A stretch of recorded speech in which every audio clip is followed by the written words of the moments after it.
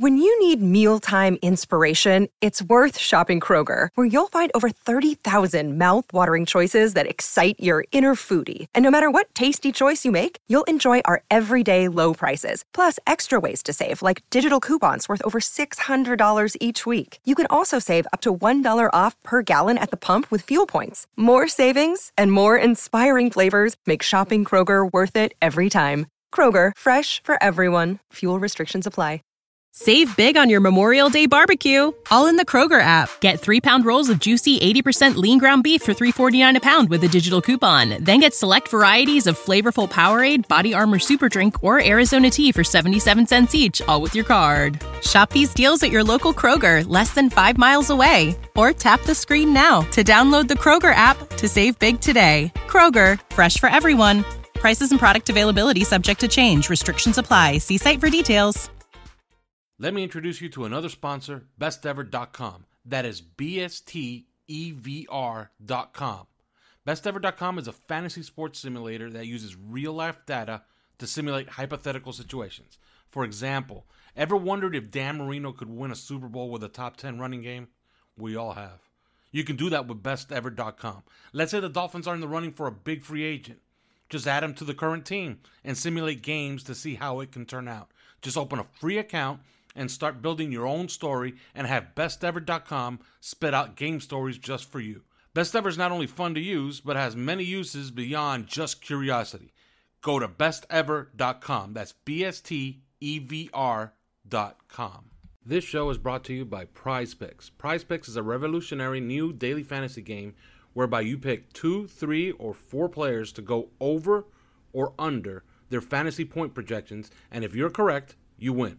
Pick 2 or more players from the same sport or league, or go cross leagues for your parlay. Use the promo code 5, that's FIVE, 5, and receive a 100% instant deposit match up to $100. But first, sign up at prizepicks.com to start winning today.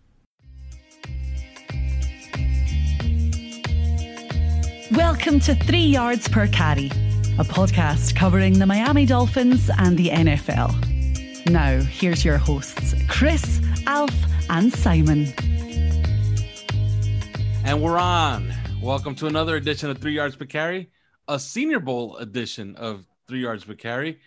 Although next week we'll probably recap the entire thing, but we can give you some bits and pieces today. But before we get into that, they still don't have, as of this recording on a Wednesday, they still don't have an offensive coordinator. Simon, the strong rumor is that it could be Ken Dorsey. Now, have they even interviewed Ken Dorsey? Has he been here in Davie? Has he met with Flores? These things, I don't know the answer to. Do you know the answer to any of those things?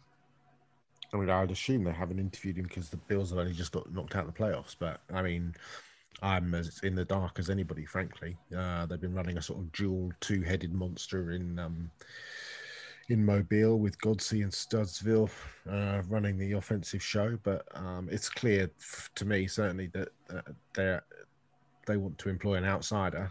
If they were going to employ either Godsey or Studsville, they would have done so in the past couple of weeks. I don't know if they were waiting for Matt Canada and were disappointed that he went to Pittsburgh. I don't know if they were waiting for Mike Kafka to get knocked out of the playoffs, or they're waiting for Buffalo to get knocked out so they could talk to Ken Dorsey, whether Luke Getsy in Green Bay, whoever. But it certainly seems to me to be an external candidate. And Dorsey seems like, Dorsey following the Dolphins, and Jason Jenkins and a couple of people on social media, and Eric Flowers Instagramming the picture of Dorsey in his Miami uniform kind of was intriguing. But, I mean, I'm as in the dark as anybody else, I think. Doesn't Ken Dorsey now follow Tom Garfinkel and Yes. Yeah, I think so. Yeah, all the sleuthing suggests that he's already our offensive coordinator, but I think I think it would be really weird if he just started following all of a sudden Tom Garfinkel and some Miami people, and it had nothing to do with that. I think something I've been saying, suggesting is that they were gonna let Eric Studsville and George Godsey coach the Senior Bowl as a leg up, They clearly care about their assistants. They're not selfish. They interviewed them for the OC job. Maybe they don't give it to them, but they still would probably like to see them coach the Senior Bowl in front of the entire NFL and give themselves a little bit of a leg up for the future. And I think that's going to happen. Now, if you're going to make that decision and let them do that, first off, this playbook was always going to be the 2020 playbook. So let's dispense with any ideas that they were going to hire some offensive coordinator and install everything they needed to install in a couple of days. And then run with that at the Senior Bowl. So it was always going to be the 2020 playbook. So Studesville and Godsey are appropriate for that at the Senior Bowl. If you're making that decision, you're going to let them coach it. It kind of like dawned on me, a couple weeks ago that maybe you wouldn't even want to announce the offensive coordinator before they did that. Like it might be awkward for them. It might feel like you've kneecapped them. And I maybe they're just, I think overall they might just be trying to be good to their assistants. And I do think it's probably Dorsey. I was told that he told the Seattle Seahawks no. Mm-hmm. That was the text that he said no to them, and that's why they hired Shane Waldron. Yeah, and think about that. Think about that. Saying no to a team that has Russell Wilson at quarterback. Sure. Like that has to mean something, right? So I do think, very good odds that it's, better than 50-50 odds to me that it's Ken Dorsey. But at this point, I've also, we talked about it's sort of a who knows thing because, trying to follow the breadcrumbs on this one has been terrible. There's all kinds of things and going in every direction. So, but overall, I do think it's Dorsey. It seems to have last minute sort of fallen in line that way. Do we know anything about what kind of offense he might run, Simon? Because I have no idea whatsoever. Neither do I. We know he coached Cam Newton. We know he was in Buffalo. That's it. It's Mike Shula's offense, and some exposure to Rob Chudzinski, some exposure to Mike Shula, clearly Brian Dable up in Buffalo. And so these are good. We don't know what he's going to run, but these aren't bad influences. As far, I mean, I don't think Miami was going to hire anybody that has like that has a really dogmatic offensive system. They want to hire a guy who's going to change things up for the personnel, maybe even change things up for the week. Mm-hmm. That seems to be their way. So I'd assume that Ken Dorsey's like that if he's hired. All right. Well, since we don't know much else, we're going to go back to his time with Chudzinski. That's a lot of ace personnel and a lot of 11 personnel. So it's a lot of 11, a lot of 12 is what you're going to see. But really, does that really suit Tua Tagovailoa? That's everybody. Everybody's a lot of 11 and then that's some 12. Kind of true, right? Everybody is between 50 and 70% 11 personnel in the NFL nowadays. It's not even useful to talk about it. It's so weird. It's so prevalent. I like that. Here's what I wouldn't like. I wouldn't like getting another guy that happened to be there while a great quarterback was great. Mm-hmm. And by the great quarterbacks, I mean guys like Aaron Rodgers and Tom Brady and Drew Brees and Patrick Mahomes and stuff like that. And all due respect to Mike Kafka, who I actually am intrigued with, I'm worried about. We did this with Cam Cameron. We did this with Joe Philbin. We did this with Adam Gase. I mean, when are we going to learn? Stop taking passengers from a really cool car. It's just, yeah. So, and when I look at, and maybe Ken Dorsey, you could say, he was with Cam Newton. Cam Newton was a great quarterback, and Josh Allen was really great this year. But I also know, and as big of a Newton fan as I was, and Simon was too. He had a lot of work to do, right, in order to be even viable at the NFL level, let alone have an MVP caliber season. And Josh Allen, as big of a fan as I've been of his for 3-4 years, he had a lot of work to do. So Ken Dorsey himself, the quarterback coach of those guys, had a lot of work to do to get those guys to be MVP caliber players, which is what happened. So anyway, yeah, shut that door. Yeah, doors shutting in the background is always sorry about that. A nice aesthetic. Yeah. Well, there's a Senior Bowl going on, and we've been watching film, and I haven't had enough time to look at everything. I've just looked at wide receivers, but Simon's as well versed in all these guys and as anybody else, so we could bounce stuff off of him. I don't know if you want to go first, Chris, or I can go first. I don't know.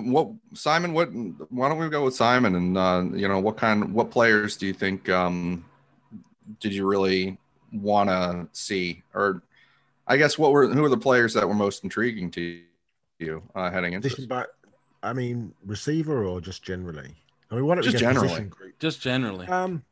A couple of those little satellite backs I was keen to look at. Demetric Felton at UCLA, kind of small gadget running back, but was a former 4-star receiver, so you wanted to see what he was going to do. And actually, they announced him as a receiver at the Senior Bowl, but he's been running the ball as well. He's kind of Nyheim Hines, that kind of skill set that people value at the NFL level, and he can bounce between receiver and running back. Obviously, it's for us as a team, we talked about it last week, that we just retooling that entire receiver group. There's some great receivers in this class. I mean, you look at the guys that aren't there. I mean, obviously Devonta is there, but now let me stop you there, Simon. Demetric Felton, he had a great rep on Tuesday running a flag route. How fast is he going to run? Do you have any information on that? Because he looked fast to me.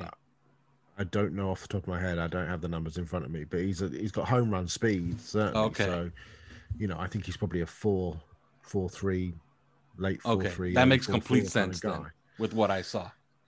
Yeah, so and then Devonta obviously is there but not working out. Jamar Chase isn't there. Waddle's not there. Bateman's not there. Rondale Moore's not there. Terrence Marshall isn't there.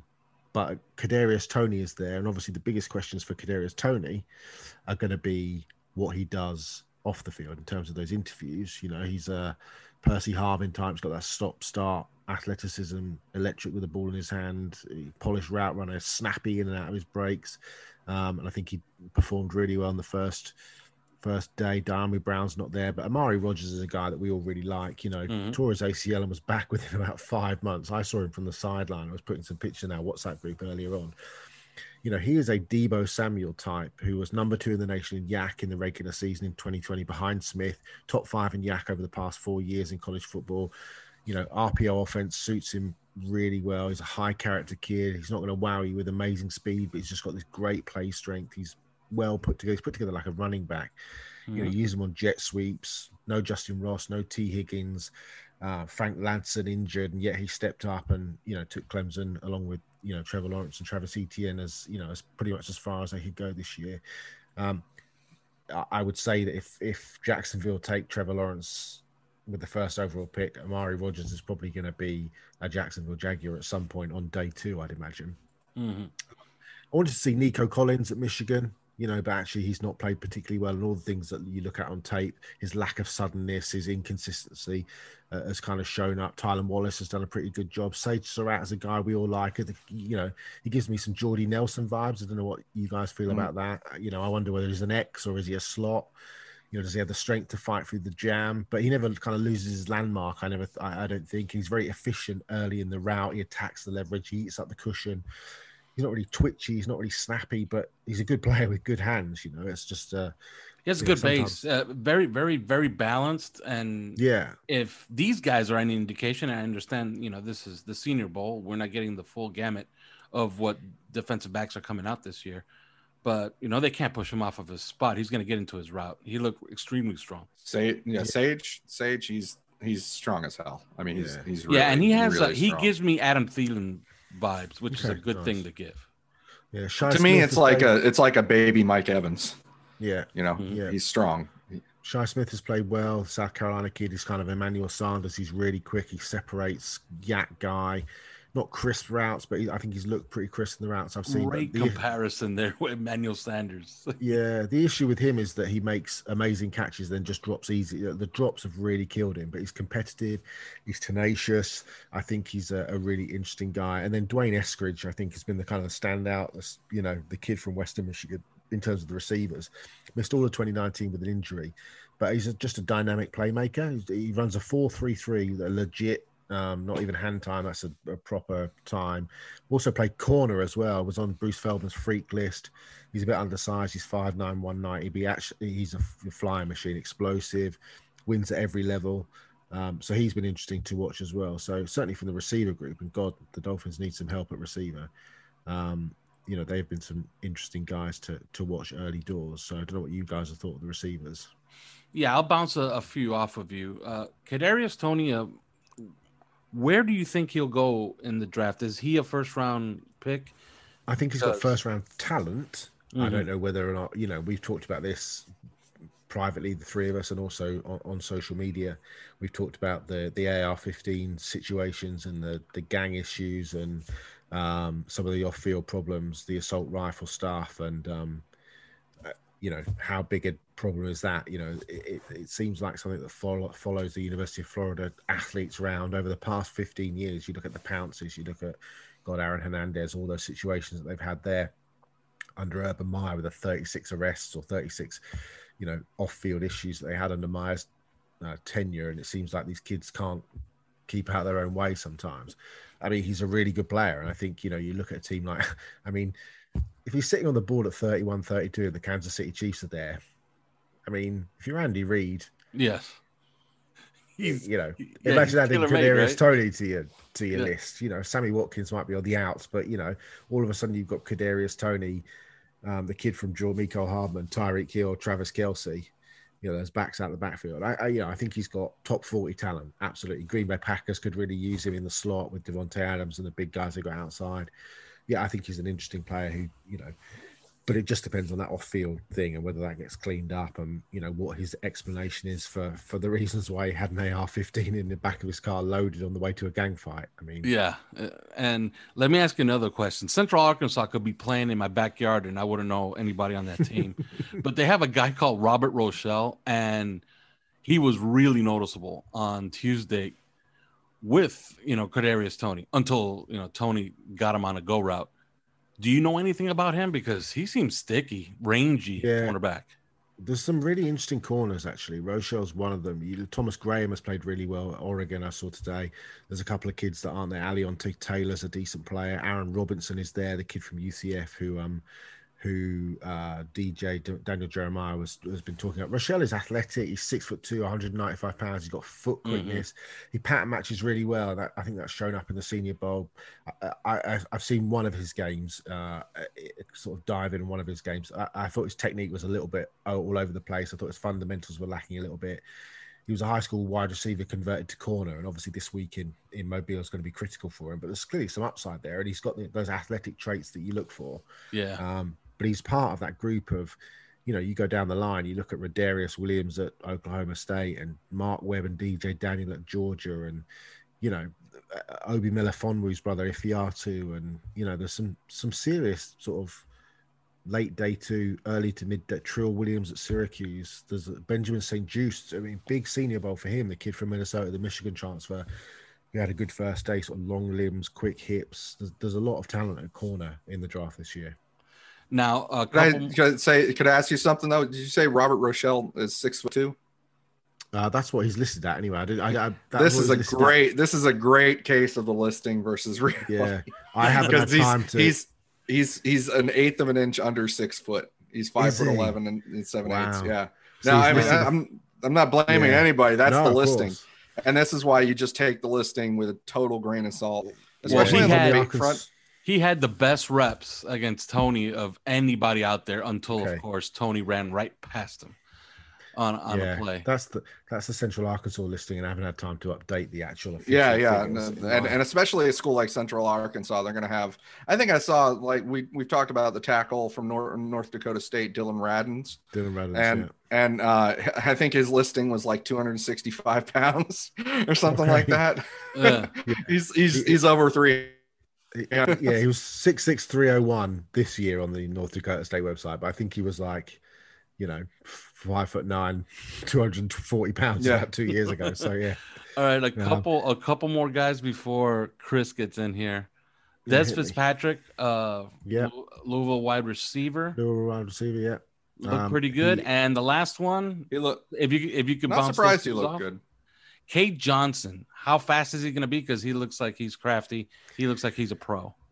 Yeah, Fitzpatrick, first of all, again, this is from the Louisville website, so again, I haven't done the officials. 6'2", 210. He was an incredibly highly regarded receiver corner out of high school, second most touchdowns in Michigan high school history. 5-star recruit, highly touted, but just hasn't lived up to the hype. Decent football player, he's got that size, strength, speed, but again, a bit like Shi Smith, absolutely played with the drops. He makes the big catches and then drops the easy ones. Returns some punts as well. Sort of lacks those kind of exceptional traits. He's kind of okay, and in a lot of areas, but doesn't really have the, I don't know, the tools that would separate him from others in the class. And who was the other guy that you mentioned? Sorry. Cade Johnson, South Dakota State. Okay, yeah. He is a lot of production. I get some Cooper Kupp vibes from him. I don't know if you do, but it feels that sort of similar trajectory, like ridiculous production. Yeah, I don't want to go into all the, but people can guess. Okay, as he has that gym rat. He's a gym rat. What he is. That crafty. He's an FBS Hunter Renfro. Yes. 2,554 yards in 2018, in 2018 and 19 put together, second most in all of college football, more than CeeDee Lamb, more than Jerry Jeudy. He's not a great athlete, but he's got that. And none of this is code for white either, because he's not. No, he's not white. Even though I picked out 2 white wide receivers. But yeah, no, it's not code for it, but it's just the way he plays. I just kept staring at him, saying, "Man, he's pretty good." But I kept wondering, like, I don't know if he's fast because he doesn't look fast to me. There's a lot of fast. You look at Marcus Stevenson at Houston. Anthony Schwartz at Auburn is an absolute burner. Emir Smith at Iowa's he's got speed coming out of his. Now, one last question, Simon. How good is Ambry Thomas of Michigan? Because Des Fitzpatrick abused him for the greater part of Tuesday. Yeah, I really like Ambry Thomas. He's a high floor player, in my opinion. Obviously plays at Michigan. I think he's a solid day 2. Nobody plays more press in college football than Don Brown. He looks like a sort of round 3-corner at absolute worst. He's got loose hips. He's got a really good athletic profile. And I'm just reading my notes here, but he wins with technique and instincts. He's a former receiver. He's very confident. When I watch him on tape, I don't see panic with the ball in the air. And it's something I enjoy watching with Pat Surtain Jr. is the lack of panic. He tracks the ball in the air. He obviously opted out, but he'll open his hips and run. He's physical. He's aggressive. He rarely gives up inside position. To me, he looks, he's a 1-year starter, but he's a bit of an athletic ball of clay. I think he's a 5-star receiver. Apparently off the field, he's a great kid. I remember speaking to David Abeloff, who's the amazing press officer at Michigan, when I went to interview Chase Winovich and Rashan Gary. And I talked about team captains and the positions that that Winovich and Gary had taken on as leaders at Michigan. And Abeloff said that he pointed out Ambry Thomas as a kid. We talked about other leaders on the team. And he said, in terms of the young guys, I think Thomas was a sophomore at the time. He was like, Ambry is a kid that is, is showing all the vibes of being a serious leader. So, yeah, he's an interesting player. 6 foot, 182 on the Michigan website. I don't have the numbers in front of me, but yeah, I like him a lot. He's a decent player.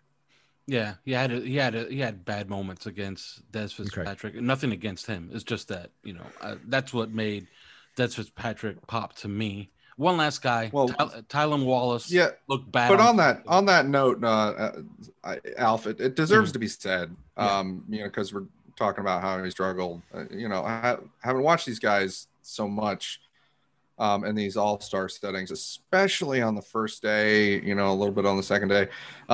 These wide receiver DB drills, the matchups are so geared toward the wide receiver. There's such a huge advantage to the wide receiver on them, and that you have to keep that in mind. And what you really look for, I think, is the improvement from day one to day two. And I think that's true all the way around, because the pit drills we'll talk about with offensive line, defensive line later, the same deal. It's really geared toward the defensive player, but you're looking for that improvement and sort of the feistiness. But I mean, in these drills, especially the one-on-one drills, I mean, these wide receivers sometimes just make up the route on the fly, and it's like, I've seen coaches just straight out, wide receiver got open, caught the ball, but he's like, yeah, he just made that up as he went along. That's a win for the DB right there. And so you have to keep that in mind, I think. Yeah, and I know I said I had the last guy, but I'm going to give you one more because I thought he looked really good to me, and that's Trey Brown of Oklahoma. Yep. Do you want to do Tylan Wallace first? Who's the guy Tylan Wallace looked bad on Tuesday, but I understand he's a good player. Yeah, Oklahoma State kid, missed much of 2019 with the torn ACL he suffered in practice, so really hasn't played a great deal, but explosive down the field threat, attacks the ball in the air, catches pretty much everything. He's sudden, he's shifty, he's tough, he blocks well. Again, and people always say, who does he remind you of? Some Tyler Lockett vibes. I think he's a very good route runner. He's competitive. Obviously, he plays in the Big 12 though, so you don't see an awful lot of press man in the Big 12. So that would be that'd be one thing to look for. You don't see a lot of press man generally in college football, as Omar Kelly and I are debating about Devonta Smith on social media right now. But interesting player though. And who was the guy that you meant? Trey Brown. Trey Brown, the Oklahoma corner. Let me get to it. I'm just going through my Browns. Amon-Ra, Diana. Got very strong Bobby McCain vibes from him. Oh, interesting. Very big competitor. I'm not sure I've done him yet, actually. I've got him listed and I've got nothing next to him. So yeah, I've not done him yet. Yeah, tough kid. I had a great Tuesday, I thought. And okay. You want to know who the fastest receivers were? Because Jim Nagy just posted it. From Tuesdays. They were Demetric Felton and Kadarius Toney. They makes perfect sense. The top speeds. Frank Darby in kind of a distant third. Yeah, Darby's interesting actually. Darby's Arizona State kid who has he's a 4-year. He's been in the program for 4 years. Let me just find him. Frank Darby. So he only has 67 catches in 4 years, but I think he averaged like 22 yards a catch for those 67. He is a lightly used deep threat, grad student, 6'1", 200 pounds. If the light ever comes on, he has got some serious juice down the field, but it's a big if as to whether that light ever does come on. But yeah, he is he's a burner. All right, Chris. Yeah. What do you want to know? Okay, you said you looked at some. So you looked at some big guys. Well, yeah. So I've been looking at the offensive line, defensive line, and really, actually, kind of the first focus that I'll have on them is with the national team. That's the team that Miami is coaching. So that's. If Miami's gonna draft guys from the Senior Bowl, it's probably more likely to be some of the guys that they coached in the game. And the thing, some of the players. So there's some guys in here that clearly, if you had done any amount of research heading into it, you would know to look for, right? And that's Creed Humphrey of Oklahoma. The center, he's kind of an all-star type at center, or at least he was in college. Infamously, his coach, who's the Oklahoma coach again? Lincoln Riley. Lincoln Riley infamously said about him a couple of years back when there were still guys like Kyler Murray on the team and those receivers. And he's like, he thinks that Creed Humphrey might be the most talented guy on the team. So, he's one to look for. Aaron Banks is a huge and nasty and really good looking guard from Notre Dame. And, you're going to look for him. And I think that the guys that came in with the reputation already, like those two, they lived up to it. They lived up to it. I think that another guy, a small school guy, Dylan Radens of North Dakota State, came in. I started watching him and was really, it's something about those North Dakota State guys, because I remember Billy Turner was a bit like this too. They can really look dominant, and well it's coached. really well coached, but really nasty. Like really, that they're really, that's the character that they play with, and he has that, and he'll block two guys at a time, and in ways that I've never seen before. And he came out, he measured in pretty good. He's 6'6" and over 300 pounds, and has decent arms, and I think 33 plus inch arms. He did all right in the practices, and especially in team drills. When you look at Dylan Radens, the thing you're going to see with him, especially if you get the back view, is just his lateral explosiveness off the snap, and you can see this guy. You get the feeling that Kyle Shanahan is looking at him and saying, if we need an offensive lineman, I don't even care where, it's him, and that's so one of those zone schemes, definitely. But he's really good in pass pro too. I don't think he allowed a sack in 2019, and certainly the one game that he played in this year, which I think was Central Arkansas. Speaking of Central Arkansas, the game that for 56 minutes of that game, he was Anthony Munoz, and then for the last 4 minutes, he was more like Anthony Costanzo. And I think it was just because he wore himself out, to be honest. I think he just thrown in so much effort, because that's it. That's like the key with these North Dakota State guys. It's weird that it's the effort level and it's the nastiness and stuff like that. So he played pretty well in the Senior Bowl practices. I like going into the day 2 first and then kind of going back and looking at day 1, because day 1, all the defensive linemen are going to win. And day 2 is when you really see which guys on the offensive line are going to step up and get there after they've gotten their feet wet, actually punch back and start winning these matchups. And I thought that Dylan Radens showed up, but the small school guy I didn't know anything about is Spencer. Well, two of them.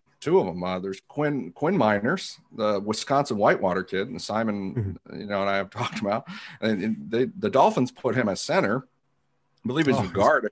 Killing it. He's a left guard. He's just absolutely killing it. He is so mean and nasty. And he's not even that big. But he's had more pancakes than Waffle House this week. Yeah, it's astonishing. It really is. And he's not. You'd think that with a guy that's doing that, he'd be like, pretty like huge, like a 340 pounder or something like that, But he's not. He's 6'3". Just over 6'3". He is 320 pounds, but he carries it really well. And so he's been lights out. Honestly, I'm a Creed Humphrey fan. I'm a Creed Humphrey fan, and he's been better than Creed Humphrey. Yeah, I hate to interrupt you, but he does that thing that people just hate in those combo drills when one guy just passes him off and then you come and you clean him out. Yeah, he absolutely destroyed. I believe it was. I have my notes. He destroyed everybody. He destroyed Taron Jackson. He absolutely flattened. I think it was Taron Jackson, number 99. Yeah. Well, that was, and then we'll get to the defensive line, but they keep using Taron on the inside, and I just don't see it. He destroyed on Wazariki and Adigizua. I mean, he took them both to the ground, and on Wazariki is to me the best 3 technique in the draft.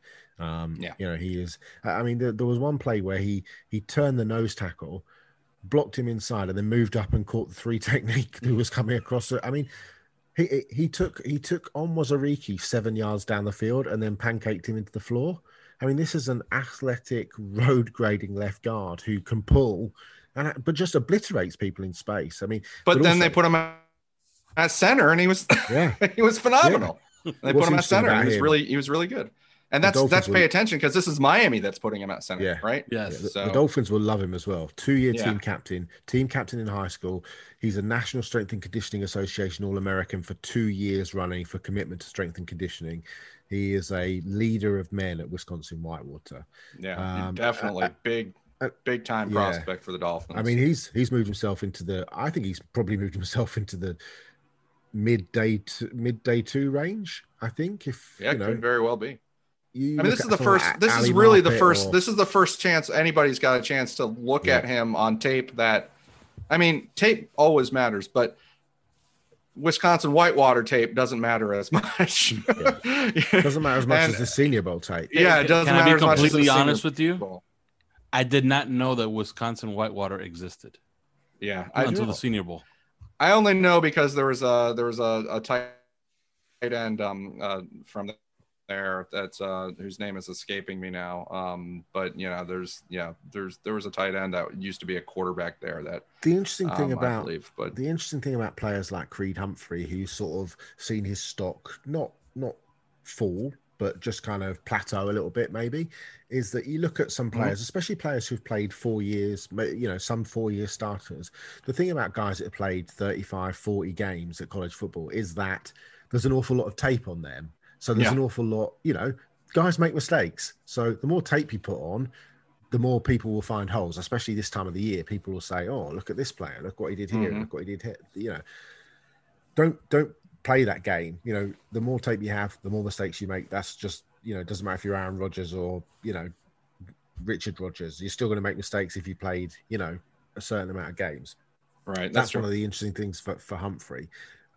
A couple of the guys, obviously Quinn Meinerz was a guy that I was really interested in, who's done really well. But a couple of other guys who I'm kind of quite keen on, who've done interesting jobs and kind of going slightly under the radar. James Hudson is a left tackle at Cincinnati, a Michigan transfer, was a 4-star defensive end in high school. He's only had 719 career snaps, so he's very inexperienced, but he is ridiculously talented. He's got real upside. He's got a very, very high ceiling. He's going to be raw, and he's not going to be to everybody's liking, but he's a very interesting player. And you've seen him in some of those one-on-one drills, and the footwork, the quickness, snaps out of the snap. And then Dante Smith of East Carolina, who's moves well. He's got long arms for a guy under 6'5". He's got some buildable traits. He's really quick twitch. He gets out of his stance. He's got good feet. Constantly trying to talk players. He gets out in space. Now, he only played one game in 2020, and he sat out 2016 after an injury. Played one game in 2020, so he's got some inexperience. But this is a kid, a bit like Creed, former wrestler, good footwork, good movement. There's just some of those intriguing sort of early day 3 tackles. Hudson probably moves up into the day 2, I reckon. But someone like Dante Smith is somebody that you can just, again, another moldable ball of clay, just an intriguing player who I think is flying a little bit under the radar in Mobile. The first thing that stands out about Hudson is really that he's built like you almost swear that there's a tight end that snuck into these to these pit drills. I mean, he carries the weight. He is 300 pounds. He's over 300 pounds at the Senior Bowl weigh-in, but he carries it really well. And he's very athletic. You can tell that he's very athletic, but really for all his inexperience, I mean, they put him at tackle, and he was killing it in the pit drills, one-on-ones. On the second day. And I think that's when guys really start to step up. And he's one of the biggest standouts, really, is Hudson. Dante Smith that you mentioned, the one thing, I haven't watched him yet in the Senior Bowl, but the thing about him is he's 6'5", and he's 294 pounds, which is one of the lighter of the offensive linemen in Mobile, but his arms are over 35 inches. They're 35 and a quarter. And he has a 7'3" wingspan. Probably reminds me of Jared Jones-Smith, who the Dolphins actually had brought to camp at one point. Getting back to the national side, though, I thinking Dylan Radins was the small school guy the FCS guy to look at. And I also came away thinking that I should have also been looking at Spencer Brown of Northern Iowa. And, he, for a 6'8.5" guy, all right. He doesn't look awkward, and that's important. Like, he doesn't look awkwardly tall on the tapes watching him block guys, and he was doing really well. He also looks like, you know, for a guy that tall, he looks like a guy that might be good in his zone. He had that kind of lateral ability and certainly long arms, and did really well in the blocking drills. He was noticeable, really noticeable. And then the last guy that I probably should have looked at, but I hadn't, was Robert Hainsey of Notre Dame. I obviously, from that line, you look at Aaron Banks and Liam Eichenberg. I never really looked at Hainsey, but they had him all over, and they had him at right tackle. They had him at guard. They had him at center. He looked good at center. He looked good at guard, and he looked good at right tackle, like really good at right tackle. Embarrassed Shaka Toney a couple times, and I think that's an interesting one to go back to the tape and look at. So of these guys, you know, Miami's got some guys to look at from this. Going to Quinn Miners, Creed Humphrey, Aaron Banks, you know, Dylan Radins, Spencer Brown, and you know, I think that's really encouraging, because I don't know if Miami's going to be able to use an early pick on an offensive lineman or not. We'll see. But they could certainly use some help there. And I forgot James Hudson. He's a really, really good standout. So this group is really full of good offensive linemen, but you know, the flip side of that is the defensive linemen weren't so good. I mean, you I thought as well. Look at some of the players that aren't there: Penny Sewell, Rashawn Slater, right. Darisaw. One of my favorite players in the entire draft, Abraham Lucas of Washington State, Tevin Jenkins of Oklahoma State. You know, Josh Ball isn't there, Sam Cosmi isn't there, Brady Christensen isn't. Do you know what I mean? We've got questions about Walker Little, but there's a lot of players that aren't there that are intriguing. Hainsey, I like Hainsey. I think he's probably a guard, but he does a good job of tying up defenders because he's so smart. Just smart players on that offensive line. Eichenberg, Banks. Well, that's what he looked. He could play any of these positions, and he dominated at any of the positions. I mean, it was really kind of interesting to watch him. But as I said, the defensive line edge players were a little bit disappointing. Actually, Onwuzurike didn't play in the second practice. Yeah, he didn't play in the second practice. He was only in the first practice. Certainly on the first practice, you go back and watch that one, not just the second. And he was not unblockable, but it was clear who the alpha was on the entire defensive line unit. And he was the guy that was going to be the hardest to block on any given snap. Actually, the one rep that I saw anybody in one-on-ones really, really totally neutralize him and clearly win the rep, not even close, was Creed Humphrey. And that was just one rep. So he did well. Osa Odigizua is a good player, really good build. He's an inside-outside player, more inside than outside, but still, perfect for Miami and their defensive scheme. But he was a little bit disappointing to me in the second day. And there's those pit drills and even the team, I thought that he could have done better. Ellerson Smith is an interesting guy. He's also from Northern Iowa. They had him go up against a couple of times his teammate Spencer Brown. So UNI versus UNI, and it was pretty interesting. He's over 6'6". On tape, you look at him, you're like, God damn, he looks like Jason Taylor, right? I mean, it's just like it's really skinny, it's really obvious, But he's a fairly good weight for that 6'6.5". As well. He was 190 pounds out of high school. He was an all-state tight end. He had 62 pressures in 2019. Yeah, that's crazy.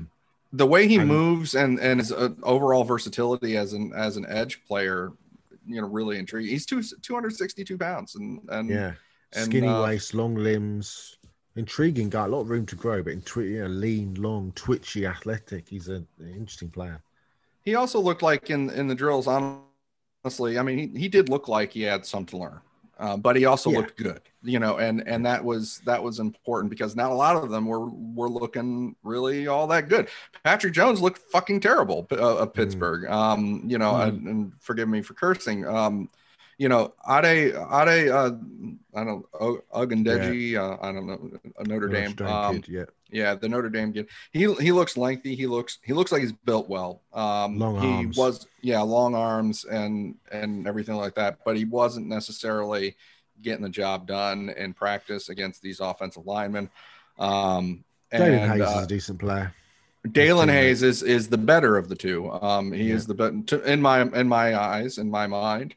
And that's going back to watching Notre Dame tape as well. Yeah. I think that Dalen Hayes, he's an outside linebacker type, but he's got really good hands, and he showed that in the practice, like really quick hands. If there was a guy that was really, nailing it with his hands, I thought that was Dalen. There's a good run player. I think he'll play early because he can play the run. You see, yeah, so yeah. He's not an overwhelming athlete, but he'll set the edge, and he's just one of the few on that defensive front that actually. Yeah. Was looking pretty good. And so, but that was kind of it. Teron Jackson, I guess you'd say, up and down a little bit. But what was clear is they kept using him on the inside and they kept using him, kind of in Miami's closed end, inside, then maybe some outside. He struggled there. He struggled on the inside. That's just he did. And they also did the same thing with Weaver, Rashad Weaver of Pittsburgh, who I've always liked better than Patrick Jones. And they used him a lot in the same way. And I think this is Miami trying to actually see if what these guys have and whether they'll be good for their scheme. And I think that both of them were just kind of showing that on the inside. I mean, Weaver could use his quick hands and quickness to beat a guy, but if he didn't do that, it was like, okay, forget it. And the same, I mean, Teron just didn't beat anybody on the inside, but he looked pretty good on the outside though. So I think that's something. I like Weaver. Weaver's a fun player. He's kind of big and long and powerful and collapses the pocket, but I think he'll start early because again, he can play the run. He sits a really strong edge in the run game. Yeah. He uses all that size. He's very linear to me, and that's, that's okay. And that's good against the run too. But absolutely. he can do some things because he's got quick hands and he can do some things against in pass rush. And I think Shaka Toney just looked frankly awful. I mean, he just looked awful. And a couple times they did have Rashid Hamilcar come down and pass rush. They had Baron Browning come down from Ohio State, and as much as I like Baron Browning, he looked awful when they had a pass rush. And Hamilcar didn't really look much better. I mean, to be honest. So Shaka Toney, to me, the weight was an issue. Was he 236 or 238? Yeah. Falls into date. This is just a kind of a hugely inconsistent. I mean, he's got one of the best first steps in college football, but. A high side speed rusher out of a 4-point stance who just gets shoved around is, you think he looks like Tarzan, plays like Jane. And I apologize to all the women listening because that's a terrible thing to say in 2021. But nevertheless, he just, not for me, Clive, as I would say. Yeah, Jason Oweh is the guy on that defensive line, and legitimately so. I think, because he's a freak, and. But it's not just because he's a freak. It's because you see his freakiness on the on the tape. Like he is super duper fast. He reminds me of imagine if Jerry Hughes had 4.4 speed, right? I mean, or even like 4.3, or like I also made the comparison if Jabril Peppers, sorry. Cox. If Jabril Peppers were, a big 6'5", whatever defensive end, that's how he looks. That's how athletic he looks. And he can make plays all over the place. 4.33, 40. I mean, that's legit. That was, he was top of Bruce Feldman's freak list, 4.9% body fat and a 3.9, 3 cone. I mean, just ridiculous. The one thing for me about Jason Oweh is 0 sacks in 2020 in 7 games, given the athletic and that's why it's profile. criticized. And Shaka Tony is brought up against him because he did get sacks, and he did. But produce. he drips. I mean, if there was a combine this year, Jason Owe would be going in the top 15 because he would just blow the doors off the combine. And he can run round you, he can run through you. He drips potential. But at the moment, I think he's more of an athlete than a football player. But you can, I hate to keep using the athletic ball of clay, but that kind of is what he is. And a good defensive coach could turn him into something really special. But you know who was like this? You know who was like this a little bit last year to me? Is Rashawn Gary was a bit like this as far as like you look at not that productive, right? And that was the big thing that was used against him. Even when he was coming out. Look at him now though. Look at him now, and you look at the tape. You got to look at the tape and see what the guy looks like and what he's doing, and and you could tell that he's gonna be something, and that's what I think. He's turned into a really good player. B, on Sunday, I watched him walk with one arm. Tristan Wirfs back into Tom Brady, walked him back 5 or 6 steps with one arm, and you just think when you put it all together, you are going to be some sort of player. And he's getting close. And I think Green Bay will let Preston Smith go in the off season because I just think Garrett, you can't keep him off the field. He's just too good. Mm-hmm. Yeah, I think what hurt Rashawn Gary all this time was, the stereotype of the big hulking Michigan defensive end. Well, but also, I mean, his final year, he had 3.5 sacks and 7.5 tackles for loss. That's not good enough. That's not, or at least that's what everybody was saying, talking about, because we were talking about him as like a top 10 pick or that kind of caliber player, which he is. People also had the Taco Charlton experience fresh in their minds also. Well, that too. But he was not Taco. No. Yeah. Now on the way out here, our newly minted offensive line coach was caught on video today, coaching the offensive line, and he said, and I quote, "That's a really wide release. He wouldn't have gotten to our quarterback. Tua's mobile.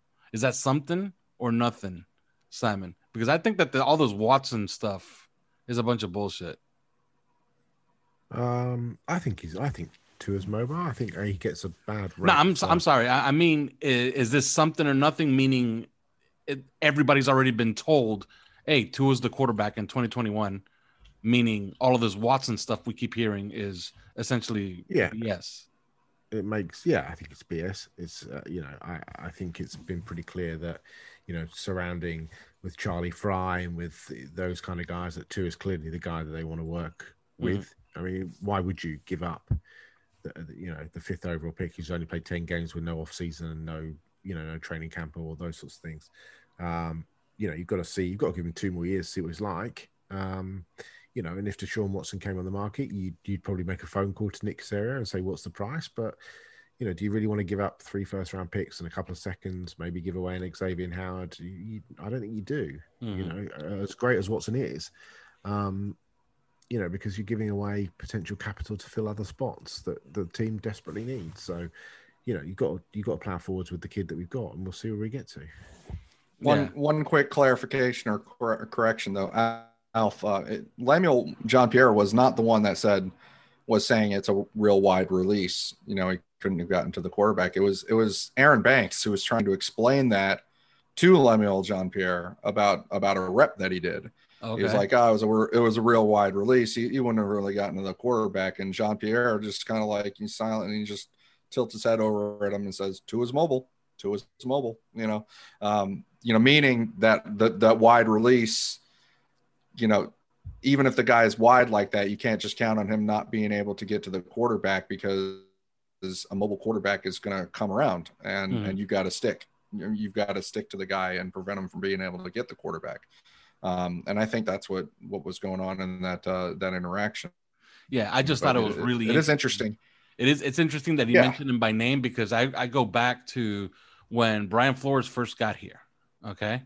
And they asked him about Ryan Tannehill and how he would go out of his way to not say a word about him. Yeah. And 3 weeks later, he was a Tennessee Titan. Yeah. No, I think they've said he's the quarterback for a reason, and I think that inside the building, I think so I don't really think much of anything has happened on the Deshaun Watson thing. I think Houston is still trying to figure all this out.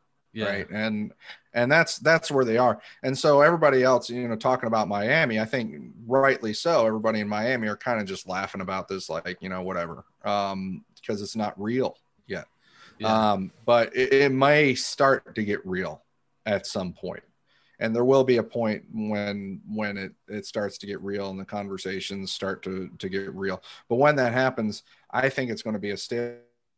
I don't think anything's going to get done because I think that Brian Flores is not going to give away the farm. I think Chris Grier is definitely not going to give away the farm to get this one guy. And I think Nick Caserio is going to ask for that.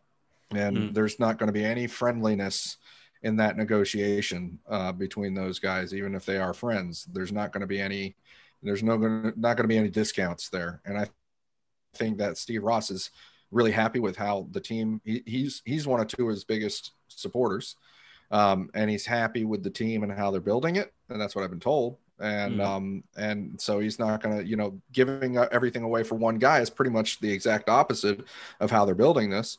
And so I think that Steve Ross is not going to be, he might be the one that's queasy about this, the one that's like, I don't know about that.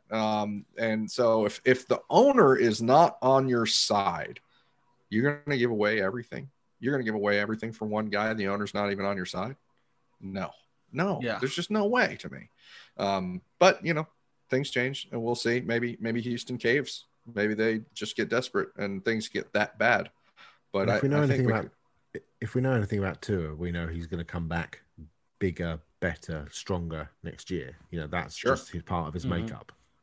Well, he's finally going to have an off season. He's going to actually have an off season. He didn't have one before. I mean, no, he didn't. Last year he was rehabbing. He was, making sure he could walk again, making sure he could play football again. This time it's a real off season, an actual off season. This point people to this time last year. This time, I was just going to say, this time last year, I was at that Super Bowl. I was at, and I was there the Super Bowl week, and Tua was there, and he was going around.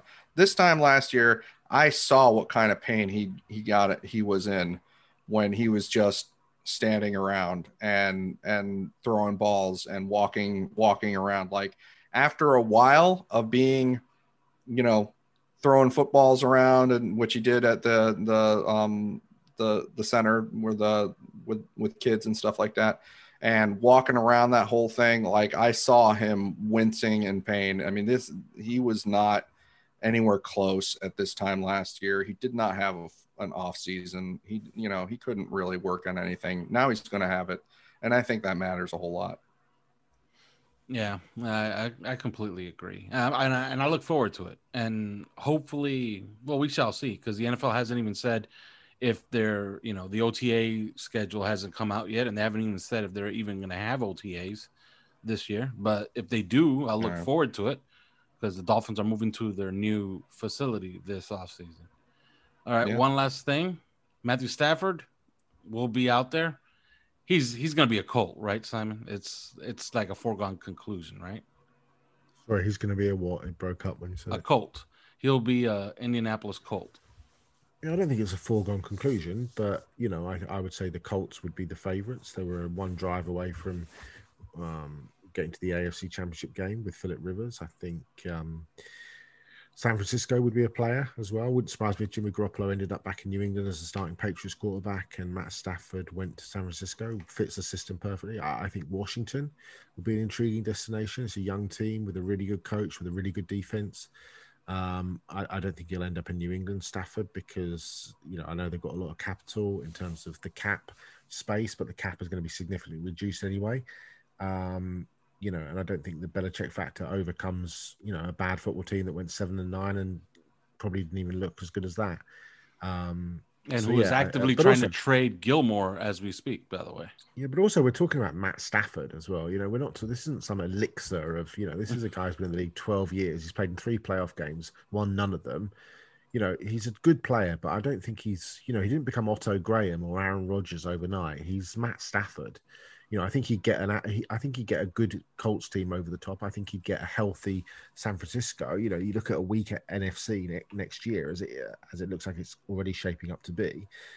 If San Francisco come back healthy with Nick Bosa and Solly Thomas and all those players and Sherman and the offensive linemen, they get back and the receiving core stays healthy, and they're a really good team, and Stafford could put them over the top. But let's not get too far over our skis with who he is. He's a good quarterback. I don't think he's obviously he'll probably win the MVP next year and Super Bowl MVP and throw for 7,000 yards and make me look a complete twat. But as it stands, Matt Stafford isn't an elite quarterback. He's a good quarterback.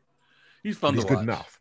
Yeah, he's good enough. Yeah, I think people looking at that Colts roster and looked at Phillip Rivers and said, you know what? Maybe this guy might even be a slight upgrade to Phillip Rivers, and that could be enough. Chris Ballard is a really good GM, like a really good general manager, and they draft well. They sign good free agents. They make shrewd trades. I mean, look at DeForest Buckner. They gave up the 14th pick for Buckner. He was an All-Pro, he had an outstanding year. He drafted 2 future Hall of Famers probably in the first and second round a couple of years ago with Quentin Nelson and Darius Leonard.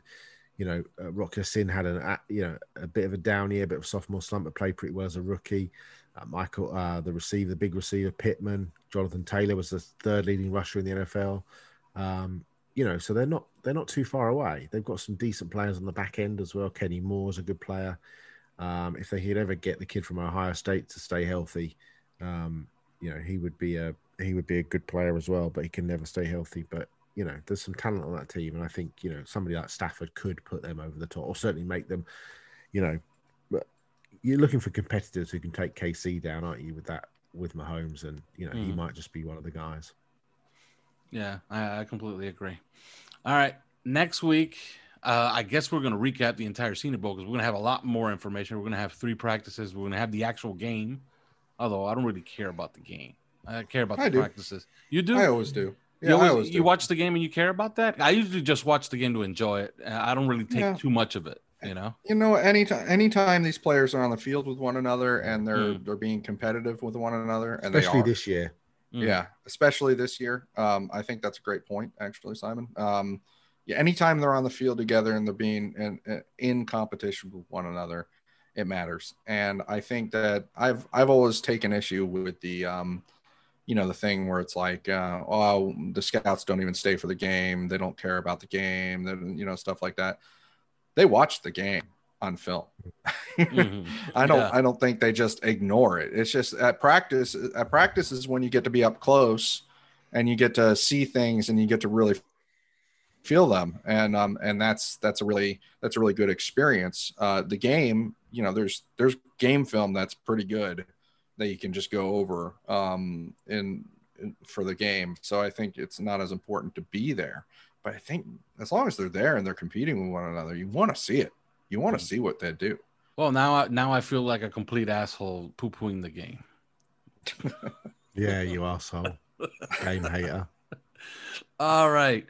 And trust me, dear listener, we did not forget. We will go over the defensive roster eventually. But next week, obviously, we're going to talk Senior Bowl. And who knows? Maybe we'll have an offensive coordinator or not by next week. But till then. Thanks for listening to 3 Yards Per Carry. You can subscribe via iTunes, on Podbean, or your usual podcast provider.